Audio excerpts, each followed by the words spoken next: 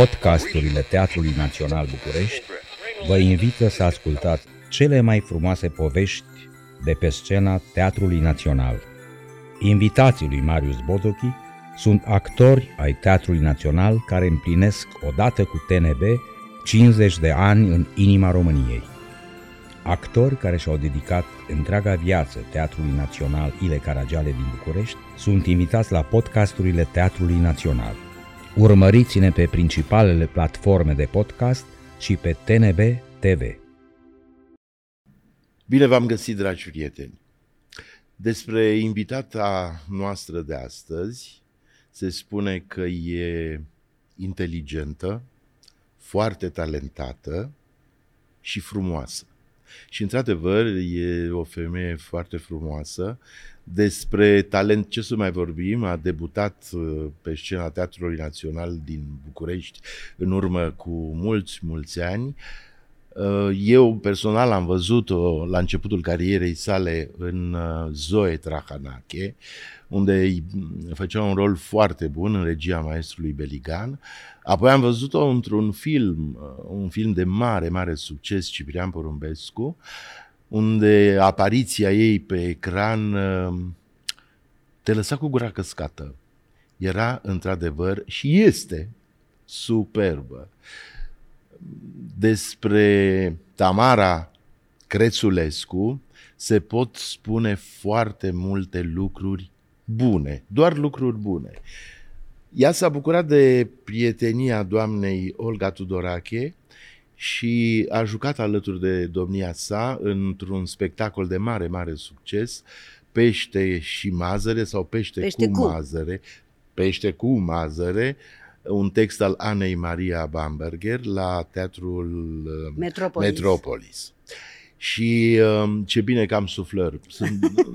Și doamna Olga Tudorache spunea despre Tamara Crețulescu că e superbă și că o iubește pentru că pe lângă că e frumoasă, talentată, deșteaptă, e și credincioasă. Și într-adevăr, ea ne-a dus pe doamna Olga și pe mine la o mănăstire într-un loc superb,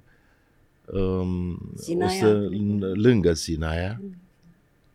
Nu?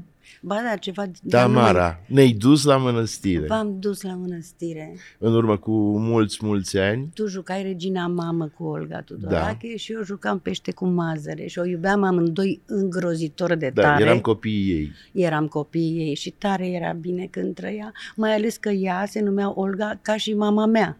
Și nu mi-era deloc greu să spun Olga, că Olga era mama mea din viață și Olga era mama mea pe scenă. Ce bine că din când în când ne aducem aminte de domnia sa și de alți mari actori, artiști care au plecat într-o lume mai bună, cu siguranță.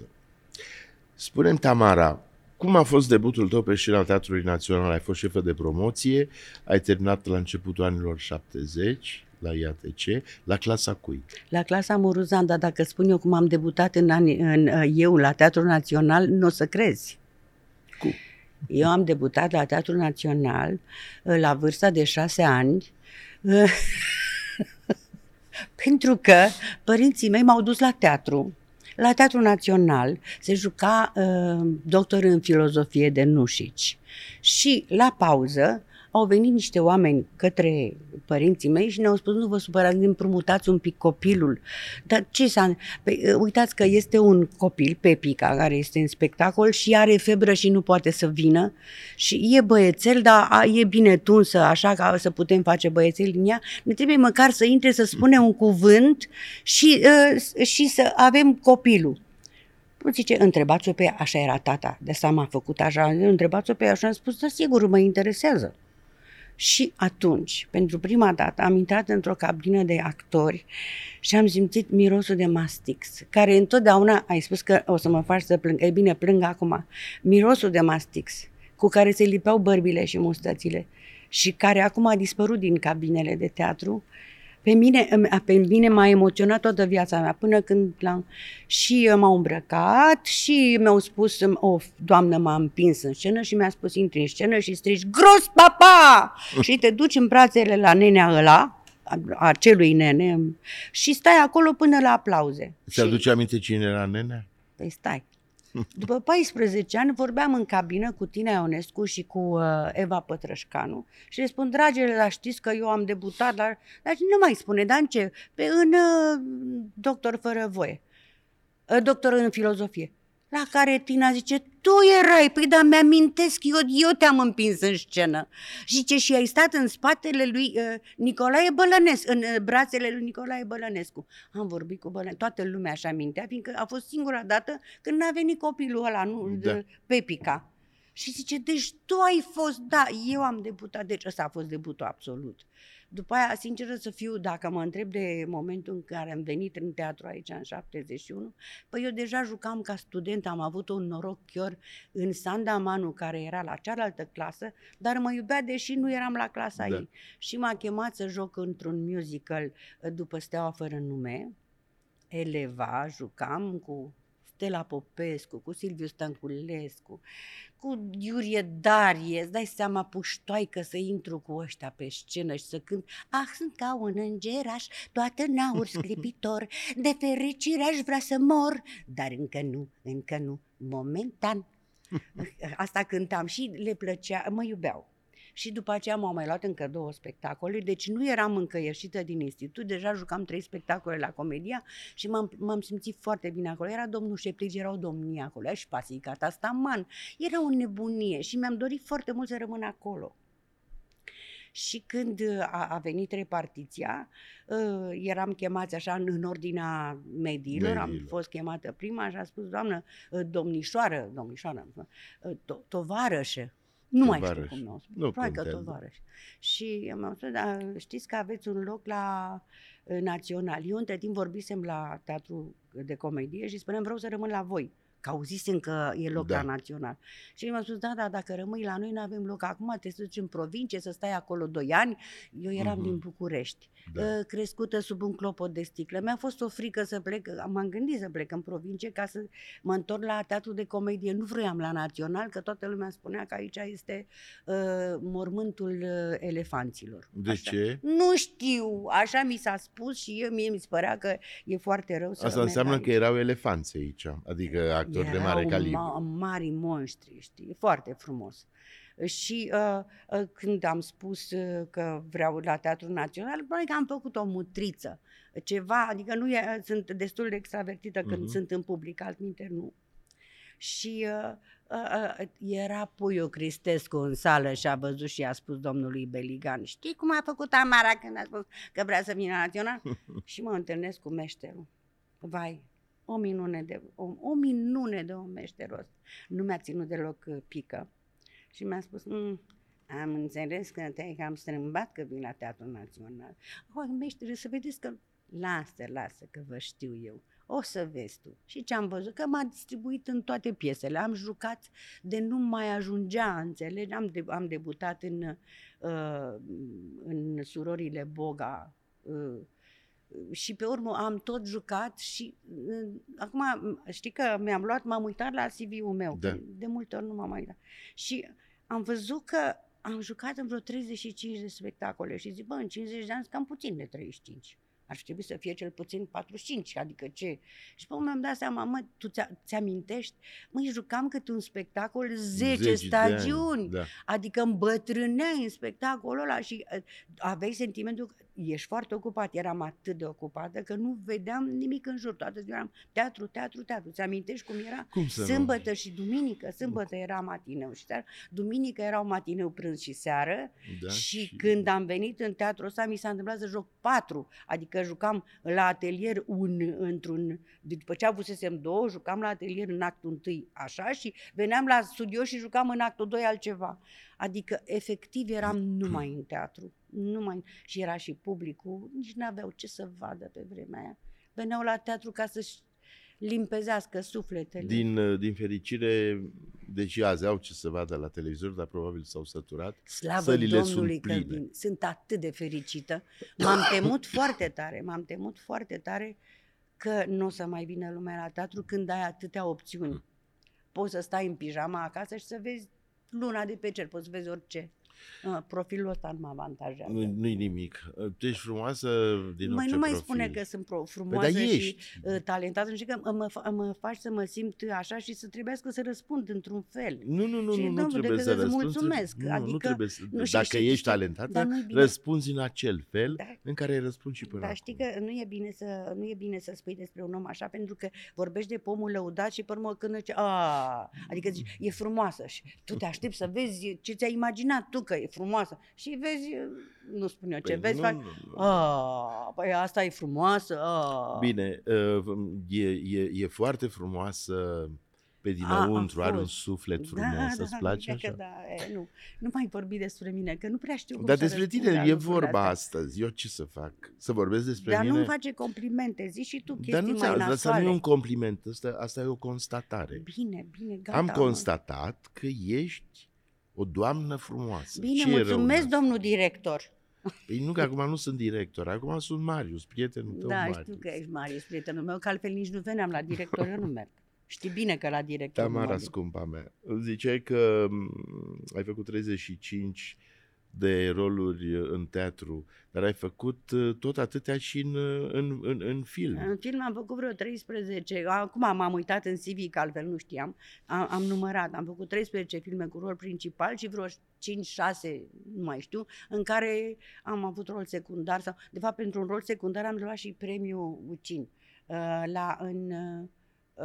în filmul lui Pintilie cu Cristin Scott Thomas, Da, O vară de neuitat. o vară de neuitat. Acolo da. am făcut rol secundar și am luat premiu pe rol secundar. Dar erai foarte bună, mi-aduc aminte. Juca și doamna Olga, George Constantin, Da, Claudiu George, Gheonț, cu vai Marcel Iureș. Dumnezeule, vreau să-ți spun că am avut eu nu știu cu ce am meritat asemenea frumusețe ce am trăit. Mă uitam, mă gândeam, Doamne, dar cu ce actori am stat alături, ce parteneri am avut. Și să știi că nu mi-amintesc de niciun partener pe care sau o parteneră, vreau să spun de partener general, pe care să nu-l fi îndrăgit și cu care să nu mă fi înțeles, să nu fi fost bine.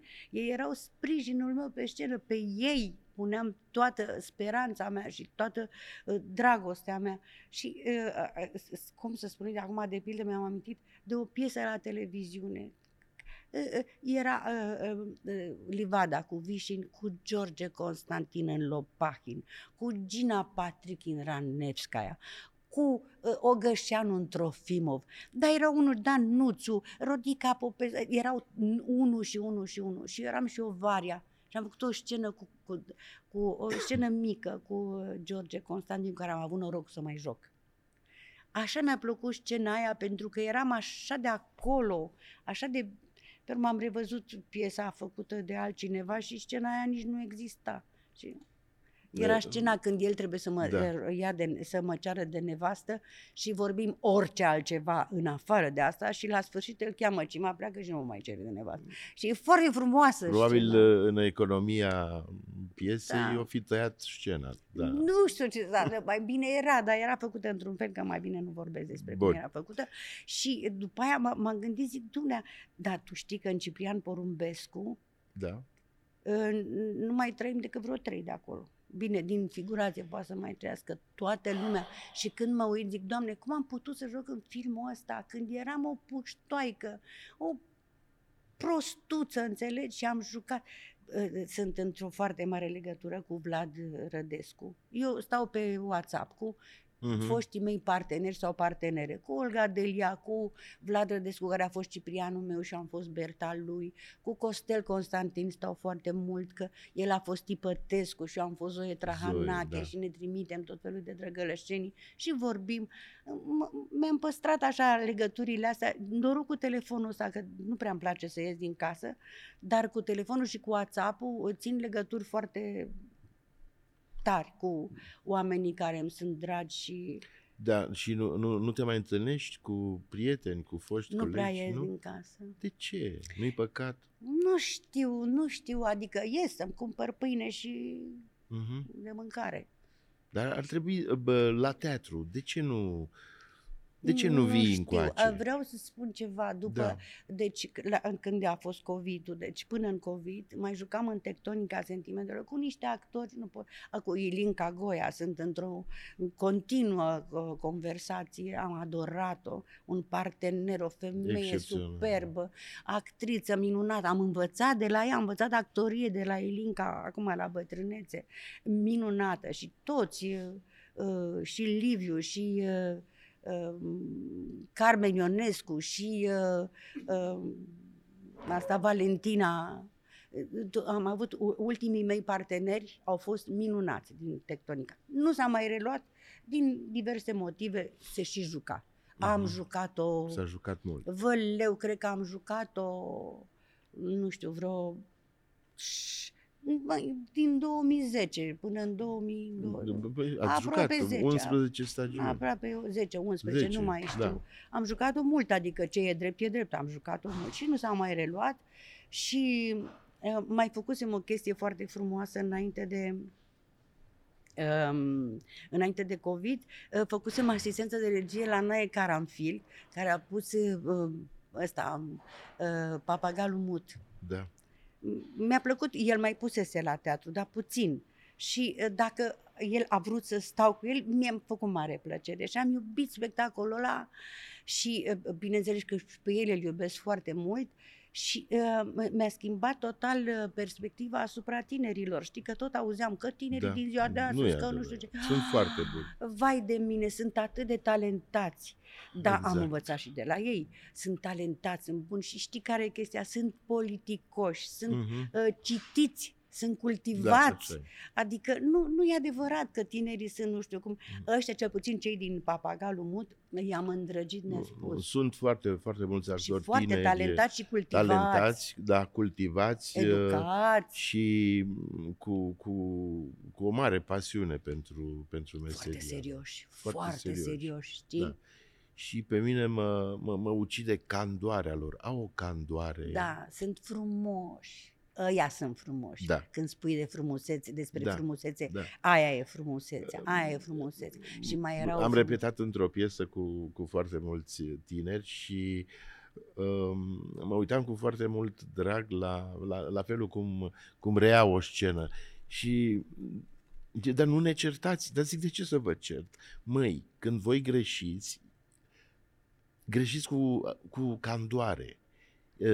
Nu e o catastrofă. E ca și atunci când un copil de 2-3 ani face ceva ce n-ar trebui să facă. De exemplu, băiatul meu când era mic a luat un cub avea cuburile alea din lemn care se juca. Și nu era Lego încă, erau celelalte cuburi mai mari. Și a dat cu cubul respectiv într-o icoană pe sticlă. Sigur că aia s-a spart. Da. Dar el n-a realizat ce face. El și-a luat o țintă. Apropo, mi-am amintit de băiatul meu acum, dacă vorbim de copii, apropo de că nu realizează. Tocmai zugrăvisem casa și Vladimir a desenat a doua zi. Ce nume frumos e, da, Vladimir Crețulescu îl cheamă. E profesor la Universitatea București, la Facultatea de Istorie, secțiunea Departamentul Istoria Artei.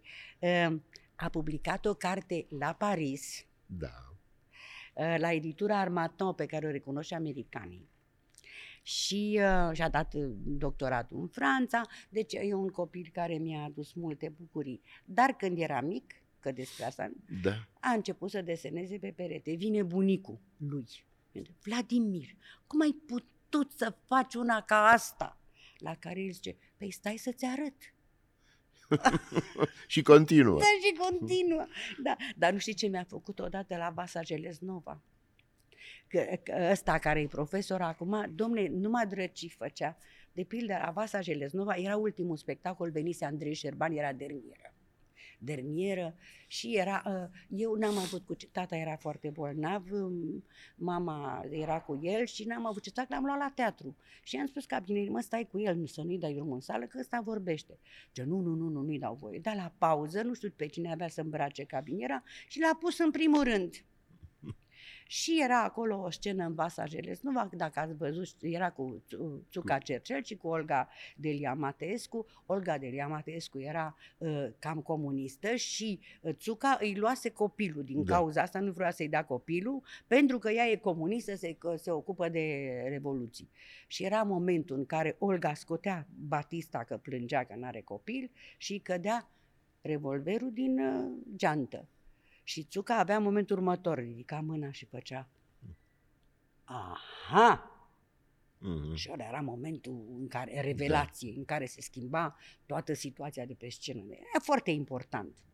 Vine momentul, Andrei Șerban în sală. Și pac, cade ăsta jos, revolverul. Și în momentul ăla, Țuca ridică mâna și din sală se aude șoaptă timbrată copil. Dă-mi-l mie! Toată lumea a înțepenit, toată lumea a zis că poate nu crede sau că așa e spectacolul. Da. Dar Vladimir a crezut că nu l-a auzit bine. La care cu șoaptă timp de mâine zice, dă-mi-l mie! În secunda aia s-a rupt în două de râs, a început să aplaude lumea, s-a dus naibii, mi-a spus Țuca după spectacol, dacă nu era al tău îi rupeam gâtul. I-am stricat momentul, a ieșit o comedie, după aia greu ne-am revenit, că a fost din comedie, știi, când publicul o ia pe comedie, e greu să-l aduci înapoi, știi? A fost un spectacol foarte bun al maestrului Cojar, nu? Da. Da, maestru Cojar l-am făcut, este și în televiziune, din fericire a rămas acolo. Știu. Eu nu aveam un rol mare, dar un rol pe care l-am adorat și mi-a ieșit grozav. Și mai și cântam la chitară, că tot în toate spectacolele mele, dacă n-am treabă, îmi bag chitara, mai cânt ceva. Și acolo chiar era nevoie. Aveam chiar o trupă rusească cu care cântam cu toți împreună. Din cele 35 de roluri, să zicem, rolurile sunt ca niște copii. Da. Ai vreunul preferat? Pe care îl iubești mai mult decât pe altul? Știi, sau iubești toate rolurile? Odată eram la spital și era o doamnă cu un copilaș care avea mulți copii acasă. Da. Și copilașul băuse ceva și avea distrugere de gât și nu știu ce. Și eu, în prostia mea, că eram și eu, i-am spus, vai, norocul tău că mai ai niște copii acasă. La care ea a spus, doamnă, vedeți mâna asta? Are 5 degete. Dacă mă lovesc la asta, mă doare. Dacă mă lovesc la asta, mă doare. Da. Deci, așa e și cu spectacolele mele, știi? Adică,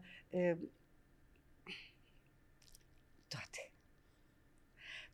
E adevărat că în unele nu m-am simțit foarte în apele mele, că se întâmplă câteodată, tu știi foarte bine că ești vulpe bătrână în teatru, că se întâmplă câteodată că există un fel de nepotrivire între tine și regizor. Între viziunea lui și a ta, între modul în care comunicați, că parcă vorbiți în paralel, nu vă înțelegeți, și atunci rolul are niște momente, el pleacă. Dar tu rămâi cu niște momente nerezolvate și până la sfârșitul tuturor spectacolelor te căznești să rezolvi acele momente în care el nu te-a lăsat că a avut el o idee, tu ai încercat să fii ascultător, n-a ieșit bine, după care ți-a dat voie să faci tu, dar n-ai mai putut. Și a rămas un moment de care nu ți era drag și care parcă vrei să treacă sau te chinui, te gândești acasă. Astea n-au fost nici roluri pe care să le iubesc la fel de mult ca alea în care am fost liberă, știi? Dar ce să spun, până la urmă, asta este minunăția. Cât film am făcut, mie tot teatrul mi-a plăcut. Pentru că filmul este, cum să spun, știi cum e la film? Tu știi cum e la film, nu vorbesc pentru tine acum. vorbesc eu pentru cameră. Pentru prietenii noștri. Pentru prietenii noștri care se vor uita. Măi, la filme e ca o conservă neîndurătoare. Adică, știi, ești sportiv, trebuie să sar la lungime, da? Nu ești în formă în ziua aia și sar mai puțin. Atunci te filmează, aia rămâne, la revedere și salut, nu mai poți să revii niciodată, nu mai poți corecta. Da, și dacă ești un om care tot timpul vrea să rafineze, să facă lucrurile mai frumoase, dacă ești artist, știi, rămâi nemulțumit. Pe când la teatru ai această șansă extraordinară. Tu știi foarte bine, îți vorbesc, parcă tu n-ai ști lucrurile astea. În fine, cred că te și plictisești. Da, nu mă plictisesc, că e foarte important să aud lucrurile astea din gura altcuiva. Da, deci formulate altfel, că tu le știi foarte bine. Ce încercam să spun este că știi cum e actorul, că noi suntem puțin schizoizi, așa, în sensul că putem să ne concentrăm perfect și pe rolul, și pe situație, și pe parteneri, dar în același timp un alt simț al nostru simte sala. Și simți că sunt atât nați de buzele tale și că așteaptă să vorbești și simți când ei pierdut și te întorci acasă și spui, de ce am pierdut acolo? Sau, mai ales la comedie, de ce n-a ieșit poanta aia? Și zice, cum spunea meșterul Beligan, în comedie e farmacie. Un auftact. Deci spui, eu mă duc acolo și lumea râde, eu mă duc acolo, lumea nu mai râde. Trebuie un auftact și să plasezi. N-ai voie să o întărești prea tare, că atunci spune, aici trebuie să râdeți. Și ei nu mai râd. Da, exact. Adică este atât de fină lucrul ăsta pe scenă și mi-amintesc de momentele alea, pentru asta iubesc teatru, pentru că câteodată îmi ieșea câte ceva foarte bine. Și simțeam așa cum în sală pur și simplu lumea era paralizată, nu se auzea un zgomot, parcă nu mai era nimeni în sală, atât de liniște era, și atunci simțeam niște centimetri de aer sub tălpi și levitam. Aveam sentimentul clar că levitez și nu mai aveam podea sub picioare și aveam niște fiori și simțeam că sunt într-o legătură din asta aproape anormală cu toată lumea din sală, știi? Până mă trecea momentul. Așa cum, uite, când îmi amintesc, erau foarte rare momentele astea, dar pentru astea merită să suferi foarte mult. Că mai și suferi în teatru, asta e, nu...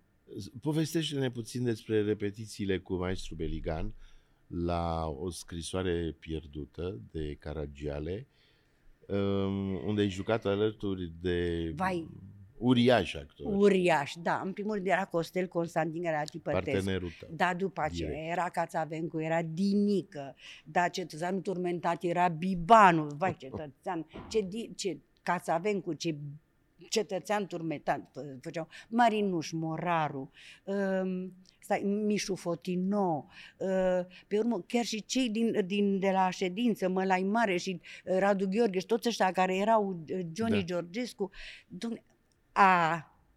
Bine că m-ai amintit. Nici nu ți-am spus, am o surpriză. Deci, această, în primul rând că m-ai întrebat cum m-am simțit. M-am simțit strivită, pur și simplu. Că erau ăștia așa de mari pe lângă mine. Bine, eu eram în 79, adică eram de ceva vreme în teatru, dar responsabilitatea era uriașă și la început să știi că nu puteam. Adică când îi vedeam pe ăștia pe lângă mine așa, aveam scena cu Dinică, cum să spun, atâta, de-a spun că mă emoționam, nu puteam să spun textul. Când îl vedeam pe Nica, băi, cum era. Și bine, până la urmă m-am descurcat și vreau să spun că am găsit, căutând prin lucruri, că știam că trebuie să vorbesc cu tine și nu să mă amintesc și eu niște lucruri, aceasta este programul de la Paris, în stagiunea 80-81, la Teatrul Odeon de Paris. Am jucat o scrisoare pierdută. Uite, și aici ce scrie, eu trebuie să-mi scot ochelari, eu sunt mioapă, adică nu văd de aproape așa. Deci, Teatru Național de Bucarest, avec le concours de l'Association Française d'Action Artistique.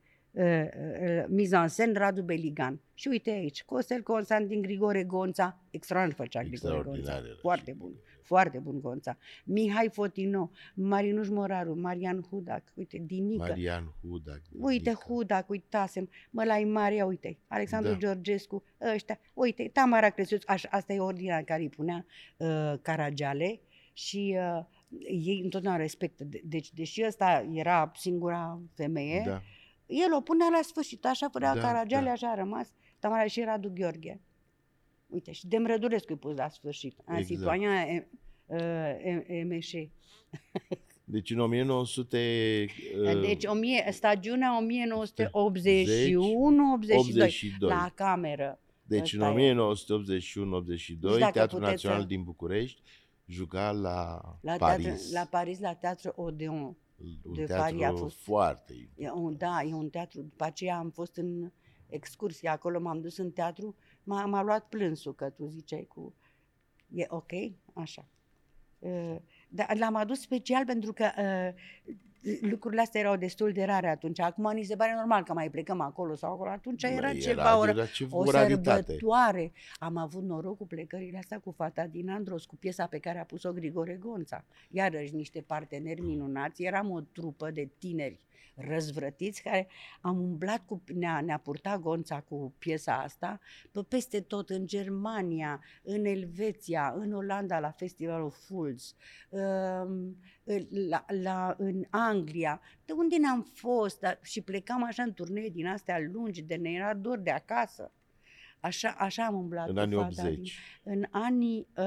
În 78 am scos Fata din Andros, Da. și tot așa cam până în 89 am jucat-o, ca și Scrisoarea pierdută din 79-89, și asta a fost drăguț la Fata din Andros, că eu aveam niște perne și făceam au și nășteam și au și nășteam pe când am suavim și cântam. Nu mai am acute acum să-l cânt. Și vreau să spun că la un moment dat eram însărcinată cu Vladimir, am renunțat la pernă și am jucat cu Vladimir și dansam Hei sol sol la și do do re mi și dansam cu Vladimir și pe urmă m-am dus la un spital și o doamnă doctor mi-a spus, zice, știți, din cauza dumneavoastră am o fetiță pe care o cheamă Tamara. V-am văzut cum jucați însărcinată în Fata din Andros și mi-am dorit atât de mult un copil și să fie fetiță și a fost fetiță și se cheamă Tamara. Deci am jucat, da. Am avut noroc că pe vremea era că un concediu prenatal, dacă nu ți-l luai, aveai postnatal mai mult și puteai să stai cu copilul după. Nu vreau să spun cum. Adică să-l hrănești mai mult timp. Exact. Relația ta cu filmul a fost una importantă. Dar în film am suferit, ți-am spus cum. Da, ai suferit. Dar nu contează. Contează ce rămâne. Și sigur că un lucru privit dintr-un punct de vedere pare într-un fel, dar publicul te-a iubit și te iubește. Și cred asta contează. Eu nu prea, acum când revăd filmele, că pot să le văd pe Cinemaraton, văd filmele românești, în cascadă le văd, că sunt unele pe care le-am uitat, nu numai cu mine, cu dragii mei, cu iubiții mei care nu mai sunt. Mi-e dor de ei și îmi pun Cinemaraton și văd pe toți cu care am jucat și care numai așa pot fi văzuți acum, știi? Să știi că nu aș vrea să fiu mai bună în film. Eu personal nu mă plac foarte mult. După 89 am făcut niște filme interesante cu Malvina Urșianu. Și da, ea dorea un alter ego al ei și a trebuit să fiu puțin ca ea. Lumea n-a înțeles că aia era o compoziție. Ea era o persoană rațională, restrânsă, extrem de inteligentă, dar adică exact opusul meu. Și nu știu dacă mi-a ieșit foarte bine acolo. Dar inteligentă ești și tu. Da, dar știi că cei mai adorabili proști joacă inteligenții și invers. Cei mai inteligenți joacă cei mai adorabili proști? Da, adică un prost nu știe să joace un prost. Ai avut vreun astfel de rol? Nu pot să răspund, dar la început eram foarte tânără, jucam multe ingenue și sigur că ingenuitatea e foarte vecină cu prostia, știi? Că eram așa tot timpul, știi, că așa trebuia să joc, că eram mititică și prostuță și așa și am și jucat, surprinsă de ce nu înțelegeam din lume nimic. Și eram proastă, da? Mă rog, ingenuă. Și vreau să spun că am avut un noroc cu Sanda Manu. extraordinar. Deci, deși n-am fost la clasa ei, probabil că i-a părut rău că nu m-a ales ea Da. și m-a luat Muruzan și m-a propulsat și la televiziune. Gândește-te puțin, eram în anul întâi de aici la teatru, jucam la Odeon, arăt încolo, deși arăt, nu știu ce arăt încolo, e straniu, n-am simț de orientare. Că nu e acolo Odeon. Nu, e acolo. E acolo, eram sigură că nu e acolo. În fine, și m-a distribuit cu Meșterul Beligan în Apollon de Belac de Giraudoux. Păi m-am căznit să fac rost de piesa aia. Știi că eu, așa de mult, eu fac parte din jumatea secolului celălalt. Și erau alb-negru toate. Și se imprimau pe Ampex. Deci pe o peliculă mai subțire decât pelicula de 16, care se deteriorează ca și peliculele. Nu aveam ce avem acum. Exact, De care m-am dus la televiziune să caut și eu Apollon de Belac. Și l-am găsit. Și îl am pe un DVD, dar foarte greu se vede, e atât de deteriorată pelicula. Însă am avut o bucurie, gândește-te puțin, abia intrasem în teatru. Bă, un noroc din ăsta, e rău să ai noroc prea devreme, că după aia n-am făcut bine ce am mai făcut, că eram foarte dezintere. Mi se părea că toată lumea are chestia asta și că e ceva normal și nu am apreciat când trebuia. Deci eram cu Meșterul Beligan, tot timpul erau ei doi, dar aveam Irina Petrescu, Albulescu, Mișu Fotino, Cornel Vulpe, să mă ierte pe cine l-o fi uitat dacă mai e pe aici. Îți dai seama, dar Meșterul Beligan era atât de drăguț și știa că sunt complet pierdută. Mai era și directorul meu, îți dai seama cum era. Directorul meu și cel mai mare artist de pe vremea aia și directorul Institutului Internațional de Teatru, adică o mărime și eu jucam acolo cu el, nu venea să cred, adică cu câțiva ani înainte nici nu știam că am să fiu actriță, știi? Și acum jucam cu Meșterul și cu ceilalți toți.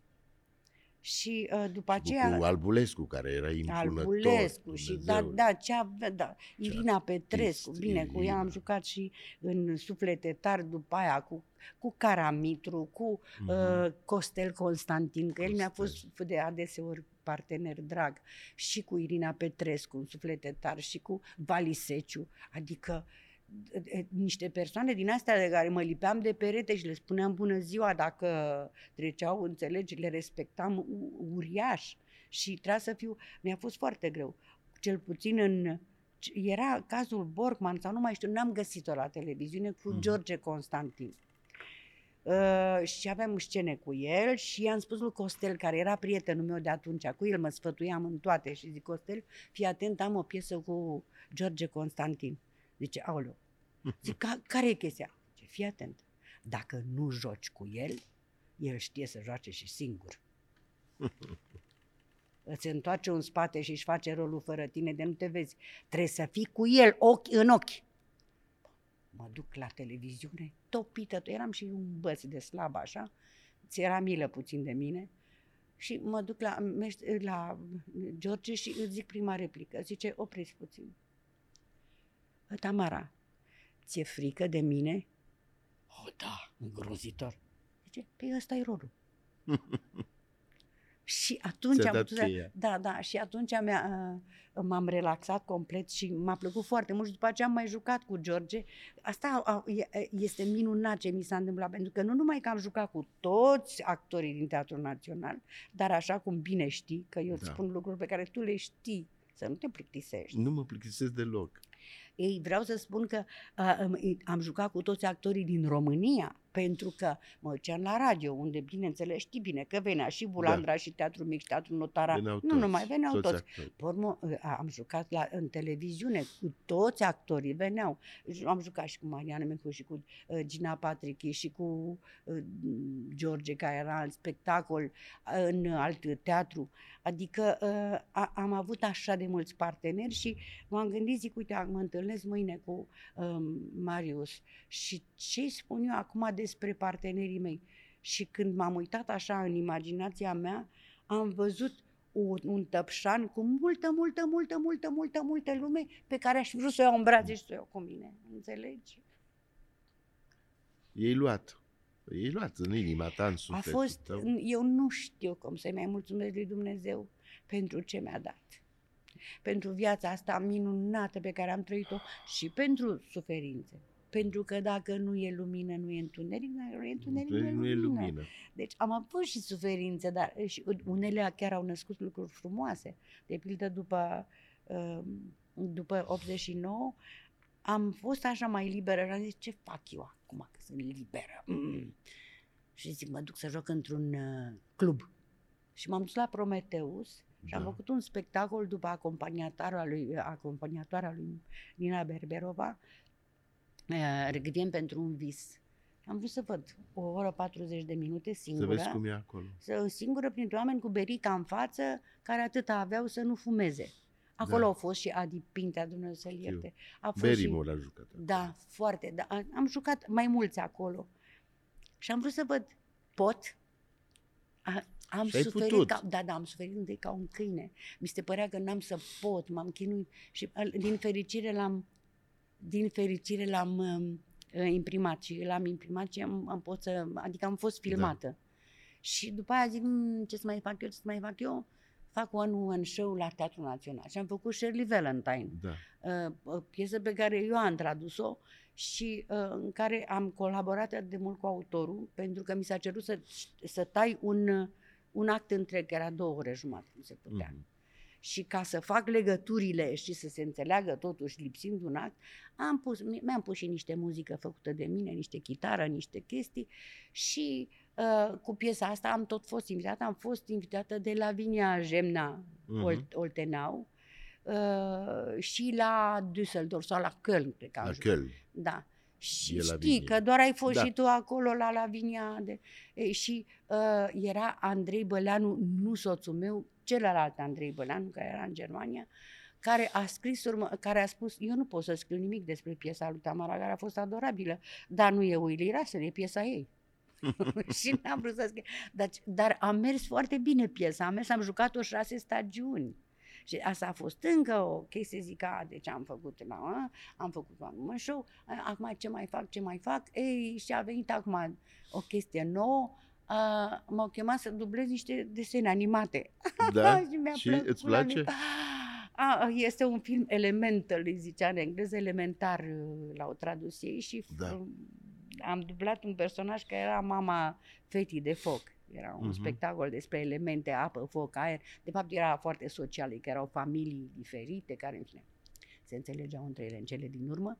Și mi-a plăcut foarte mult această experiență și mi-a și ieșit foarte bine și am fost la film și mi-a plăcut foarte tare că publicul a râs la replicile mele. Zic, eu am făcut o singură dată, un singur dublaj pentru desene animate. Nu mă atrage deloc, nu știu de ce. Am făcut Thomas O'Malley în Pisicile Aristocrate. Eu am cerut să am repetiții muzicale cu o pianistă. Foarte greu. Și îți dai seama. Nu, asta e greu. E foarte greu. Și am lucrat vreo 3 zile numai muzica. M-au mai chemat și la altele după, dar am zis că nu, e greu și poate că sunt eu prea, nu știu, fixist, așa, dar zic, eu vreau să repet, nu pot altfel. Și mai ales la astea muzicale, cum să intru așa direct? E o mare responsabilitate. Da, să știi că nu eram, deși să știi că sunt muzical, dar nu m-aș băga, nu aș putea, am nevoie de multe repetiții. Eu nu pot așa imediat, nu am talentul ăsta, sunt unii cu o ureche perfectă, cum era Radu Gheorghe, care, era ceva de nu se poate, vreau să spun că... Omul orchestră. Da, gândește puțin că eram în turneu la Moscova, deci el făcuse vioară, cânta la chitară și de la Moscova și-a cumpărat o armonică mică, o armoșca.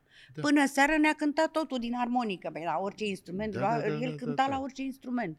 Zic, ai mai cântat vreodată la acordeon? Nu, zice, acum, și gata, ați cântat. Ei, nu sunt așa, eu trebuie să repet mult, trebuie să fiu sigură pe... Mai ales la astea muzicale, foarte, nu se poate fără.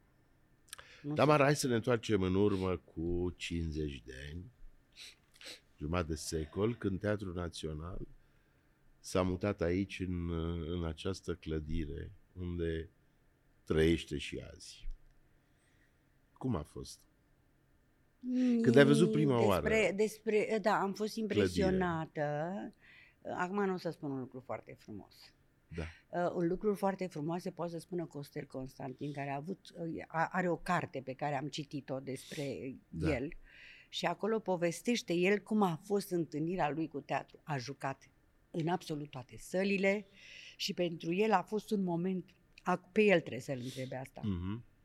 Eu am avut un șoc pentru că nu m-am înțeles cu sala mare. De la bun început nu am iubit-o. Jucam Surorile Boga acolo unde e Odeonul, acum la fostul Teatru Național, unde era o sală clasică, avea o anumită acustică, aveai feedback din sală. Aici parcă eram oarbă și surdă. Nu venea nimic din sală, deci tu ca actor nu primești nimic ce trebuie. Adică primești hăhăielile și aplauzele, atâta primești.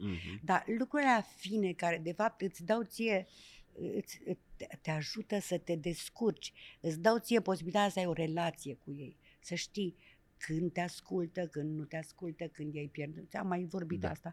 Și mai ales nu te încarci. Pentru că, știi, mi-am dat seama de lucrul ăsta cu încărcatul actorului de către public, comparând spectacolele care erau când veneau critici. Premieră, cu critici, cu oameni de teatru care vin și te judecă. Nu știu. Spectacolul nu era grozav. Când venea publicul plătitor, dar simțeai din rumoarea din sală, nici nu începea spectacolul și simțeai că abia așteaptă să se bucure, abia așteptau să le facă plăcere, era o sărbătoare pentru ei, îi simțeai, uite așa creștea spectacolul din punctul tuturor de vedere, adică ei te așteaptă cu iubire, le dai iubire. Tu iubești, îți dau iubire. Dacă vin și constipații, mai erau și din aia cu o lămpiță mică, știm, în primul rând, cu lămpiță își luau notițe în timp ce tu și fără să vrei, în privirea aia periferică, de fapt nu vrei să te uiți, îi simțeai și ca actor e îngrozitor, poți să fii cu spatele și îi simți că se foiesc, îi simți că i-ai pierdut. Chiar dacă nu te uiți la ei. Eu nu știu ce fel de urechi avem, ce fel de simțuri avem noi, că putem să simțim ce se întâmplă. Și e adevărat ce spune Cehov, că fiecare public își merită spectacolul. Când ai un public bun, spectivul crește. Dar nu e lucru pe care vrei tu neapărat să-l faci. Exact. Aoleu, să te ferească Dumnezeu să vrei să fii bun. Atunci ești cel mai prost. Nu trebuie să-ți faci mai treaba, atâta tot. Nu trebuie să te chinui să te placă ăla din sală.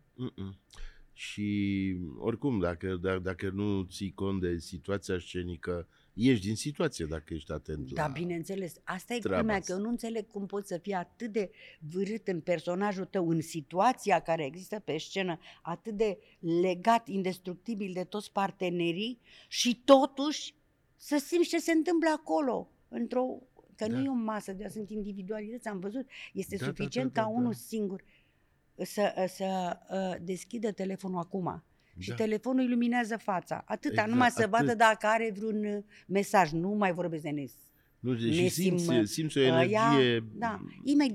Tot rândul suferă. Tot rândul de spectatori suferă, pentru că ei... De ce venim noi la teatru? De ce nu stăm acasă? Că acum poți să stai acasă așa în pijama, cu floricele alături, știi, și să te uiți. La ce vrei. Da, de ce îți trebuie ceilalți? Este o chestie care există în subconștientul nostru. Avem nevoie unii de ceilalți. Avem nevoie unii de ceilalți, avem nevoie să fim împreună. Și lumea înțelege asta, publicul înțelege asta. Ai văzut, e frig, e ninge, plouă, sălile sunt pline, ei vin.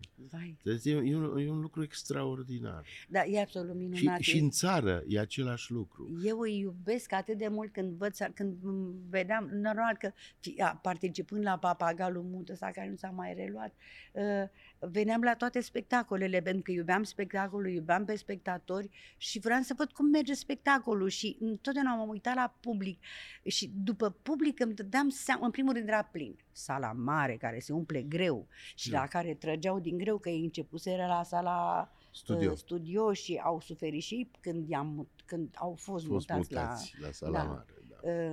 Din rațiuni economice. Din rațiuni economice, adevărat, și ceea ce era și mai uriaș, că totuși aveam spectatori, că se puneau unul după altul din cauza că era decorul ăla foarte greu de montat și demontat. Da, și aveam și pe Vlad Logigan, un actor excepțional. Excepțional actor, da. Avea unul din rolurile principale și trebuia să-l prindem liber. Da. Era foarte greu de programat și programam 2 ori, în fine, dar era, și atunci mă uitam și atâta i-am iubit pe oamenii ăștia care mi-am amintit, nu știu dacă ți amintești, dar cred că ți amintești, frigul ăla năprasnic din vremea aia. Că nu vreau Tamara, să știi că frigul ăla năprasnic mai există și în vremea asta și am pățit-o eu acum, sunt un pic răcit din cauza asta, acum 2-3 zile, da? Mai există și nu mai spun locul, localitatea unde s-a întâmplat treaba, da? Să nu vreau să supăr pe nimeni, undeva în nordul țării. Și am zis, nu se poate, luați o grămadă de bani pe închirierea sălii, vă rog eu, faceți din banii ăia mulți, uite, de 200 de euro faceți căldură. Nici nu trebuie 200 de euro. Și au dat drumul la căldură la ora 7 și la 7 și un sfert a fost deja plăcut. Era o sală cu 500 de oameni înfofoliți și brusc am căzut în timp. Ai fost șocat, dar la noi era tot timpul așa și ne și amuzam și ne și supăram pentru că veneau doamnele cu căciuli înalte și erau scandal în sală. Doamnă, scoateți căciula că nu văd. Da, exact. Da, doamnă, dar ce vă trebuie căciula aia? Înțelegi, nu veneau, erau toți înfofoliți. Da. Și am pățit și o chestie, asta e o experiență foarte interesantă de teatru, era ca vouă de familie, jucam cu Adi Pintea, Dumnezeu să-l ierte, și el mă îmbrățișa și eu leșinam, cădeam pe jos și toată lumea aplauda și vedea că ieșeam rosită, făceam un rol de comedie, deși lumea mă vede așa serioasă cu ochelari. Mie comedia mi-a plăcut întotdeauna. Și lumea aplauda și râdea și începuse frigul și eram îmbrăcată, eu am suferit mai rău decât voi băieții, pentru că eram tânără și tot timpul mă dezbrăcau. Erai dezbrăcată. Adică aveam decolteu, breteluțe, Sanda spunea, așa decoltează mai mult să se vadă aici carnea tânără și așa făcea Sanda când mă îmbrăca, știi? Și tot timpul eram dezbrăcată și în mătăsuri nu pot să spun ce înseamnă mătase rece pusă pe un corp vână de frig. Și atunci am început să ne punem și noi fetele. Era Ilinca Tomoroveanu, o frumusețe. Era, nici nu mai știu, Carmen Sănescu a fost la început, după aceea, am să-mi amintesc, am să spun, au început să-și pună pulovărașe de culoarea pielii, nu știu ce, încet, nu mai puteam. Îți spun, cabiniera mea, când trebuia să mă schimbe, eu plângeam, pentru că era un frig care te durea până în creier. Și ea, ca să nu mai plâng, îmi ținea haina aici. O ținea aici ca să fie caldă, și o scotea de la burtă și o punea pe mine caldă ca să nu mai vadă. În fine, și la un moment dat mi-am pus și eu pulovăraș, gata, Albulescu mă certa că nu-i profesionist, zic, Albulescu, nu ți-e rușine, ai, de dragă îi spuneam așa, nu, că eram prieteni, ai cămașă, ai vestă, ai haină și îmi spui mie care sunt goală că îmi pun un pulovăraș, nu mai pot de frig, nu se poate, în fine. Și la un moment dat aveam niște invitați în sală. Și aveam un succes în momentul ăla când leșinam, de nu pot să spun, când, mă rog, făceam eu prostiile mele. Și zic, astăzi nu mai pun pulovărașul, ies goală pentru aia care vin, numai că trebuie să fiu profesionistă. Și vine momentul, fac prostiile mele și cad. Și lumea în sală face, vai, n-a râs nimeni. Nu au empatizat cu mine, le era atât de frig acolo, încât le-a fost milă de mine, n-au putut să râdă. Ca să vezi ce empatie mare este acolo, știi? Când m-au văzut goală, li s-a făcut frig. Și au zis, vai, îți dai seama ce legătură este între noi și public. Și ce actori. Nu ți-e dor să joci? Nu știu dacă mi-e dor sau nu mi-e dor. Nici nu spun niciodată să nu spui niciodată. Dar pot să spun un singur lucru clar, că m-am analizat. Mi-a fost teamă că o să mă întrebi. Și pot să spun că mi-e frică. Mi-e atât de frică. Nu știu ce a intrat în mine, că nu aș mai bea curajul să mai joc. Am tot timpul senzația că am uitat să vorbesc, că am uitat să mă mișc, că nu mai am talent, că nu mai am forță, că o să cad pe scenă, că o să mi se oprească inima de emoții, pentru că eu sunt foarte emotivă, deși nu par. Și mor de emoție. Uite, George Constantin, înainte să intre în scenă, și ce făcea, își punea o jumătate de nitroglicerină sub limbă, ca să nu moară de emoție. El, care era atât de puternic, era un emotiv. Și asta spun că, asta pot să-ți răspund la asta, că mi-e frică și mai e frică de ceva.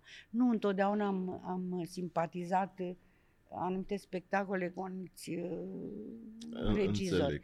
Și ți-e teamă să nu cumva să nimerești în capcana aia cu cineva cu care nu empatizezi și nu... Dacă cineva te distribuie, înseamnă că empatizează măcar partea aia. Nu înseamnă asta. Nu înseamnă aia. Dar nu pentru că abia la repetiție se vede. Da, se simte de dinainte. Eu pot să spun dinainte dacă mă distribuie un regizor, pot să spun dinainte dacă o să mă înțeleg sau nu cu el. Tu ești mai șmecher, eu m-am prăjit de câteva. Apropo de distribuție, meșterul Beligan spunea, zice, dragii, 80% din meseria de regizor este să faci distribuția.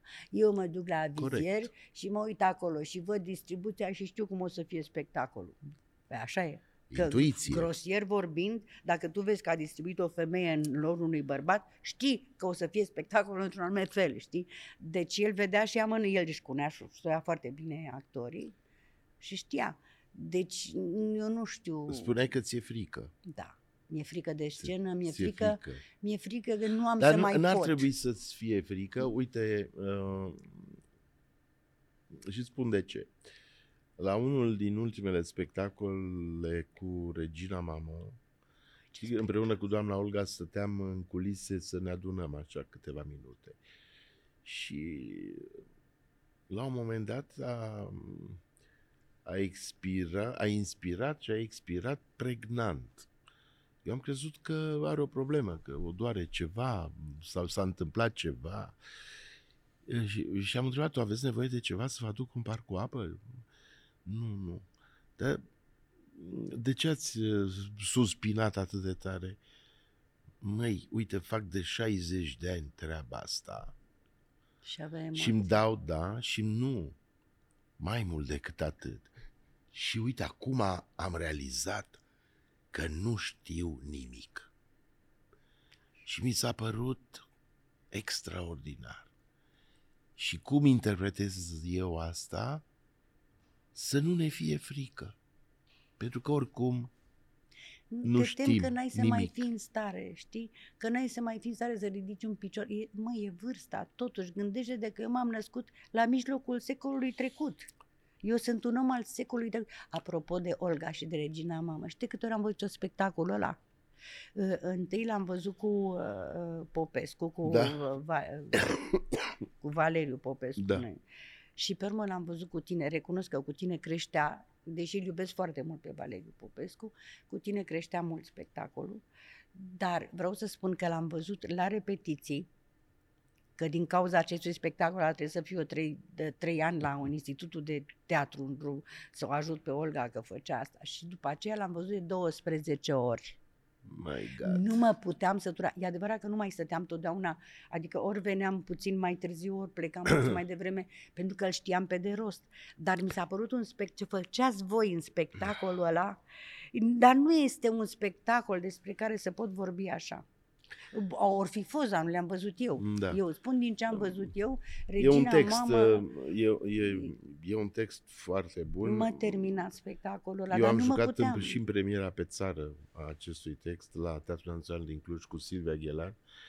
Am jucat cu Silvia Ghelan 10 ani, cu doamna Olga 13. Deci Extraordinar. 23 de ani de regina mamă. Și vezi, atunci am înțelegi foarte bine când lumea mă întreabă, dacă nu vă plictisiți, cum să mă plictisesc? Fiecare spectacol înseamnă o șansă pentru mine să fiu mai bun, să rezolv acele momente de care vorbeam, să fiu atent, să văd dacă au fost atenți mereu la mine. Cum spune Peter Brook prima dată, trebuie să-i faci să fie atenți. Exact. E prima chestie, orice îi face, întâi îi faci să fie atenți și după aia faci ce știi. Dar dacă nu reușești să-i faci să fie atenți, ei... Tu ai reușit să mă faci foarte atent. Ai reușit să mă... Chiar m-a emoționat întâlnirea cu tine. Eu nu mi-am dat seama cum a trecut timpul. Cred că o să facem un serial. Vai, nu e adevărat. Interviu în serial. Auzi, eu stau foarte mult singură și sunt cam guralivă. Nu, dar ești guralivă, dar ai un farmec când povestești și te-aș asculta până mâine. Mai am un ascultător așa de bun, fiul meu Vladimir, dar și el are în mine un mare ascultător. Să-l auzi pe ăsta, nu se termină niciodată. Dacă îl întreb ceva de istorie, te ia de peste tot. Firesc. Și mă trezesc câteodată că îmi dă telefonul, îl întreb eu ceva, el spune, sau mamă, unde ai pus nu știu ce? Și zic, ce făcea? Păi, și citeam acum și începe și mă uit pe telefon, se închide telefonul, după o oră se închide. Și zic, îl sun înapoi, Vladimir, gata, am înțeles unde e chestia aia. Da. Dar vrei să-mi spui că s-a terminat timpul, că te văd că... După o oră. A trecut o oră? La noi, nu, a trecut o oră și... Vai de mine, trebuia să ni se închidă telefonul. O oră și 20 de minute. Nu-mi spune. Da, deci... Nu-mi spune o oră și 20 cum a Dar nu să se uite nimeni la noi, că nimeni nu mai are dacă răbdare. Nu se uită nimeni, o să ne uităm noi doi. Ne uităm noi doi și ne amintim de noi. Și ne amintim de noi. Și dacă nu se uită, o să le pară rău. Dragi prieteni, da. Aceasta a fost întâlnirea cu Tamara Crețulescu, un om minunat, o artistă superbă, pe care noi o așteptăm la Teatrul Național, pentru că dacă vine aici, nu o să mai fie copleșită de niciun fel de frică. La teatru frica dispare. La teatru frica dispare și Tamara, începuse să spui ceva? Dispare totul. Dispare în sensul totul. că ești în culise și te doare măseaua de-ți crapă capul, ai intrat în scenă, nu te mai doare nimic, nu te mai doare măseaua și cum ai ieșit din scenă, te apucă iar măseaua, dar în scenă nu te mai doare măseaua. Deci, Nu știu, are scena ceva. Nu știu ce are scena. Că probabil toate energiile astea care există de acolo din sală și cel mai tare... și energiile care rămân în pereții ăștia. Eu cred că sunt. Nu? Sunt și ele. Sunt cu noi. Câteodată îi simt pe aici. Mă întreb dacă nu au fost... Tamara, încă o dată mulțumesc. Și eu îți mulțumesc foarte mult. Te rog să mă scuzi dacă am vorbit așa de mult. Nu, ai vorbit foarte bine și n-ai vorbit mult, că de-aia te-am chemat să vorbești mult. Îți mulțumesc. Dragi prieteni, cu bine. Podcasturile Teatrului Național București pot fi văzute pe TNB TV și ascultate pe Google Podcast și alte platforme online. Un teatru care vorbește cu tine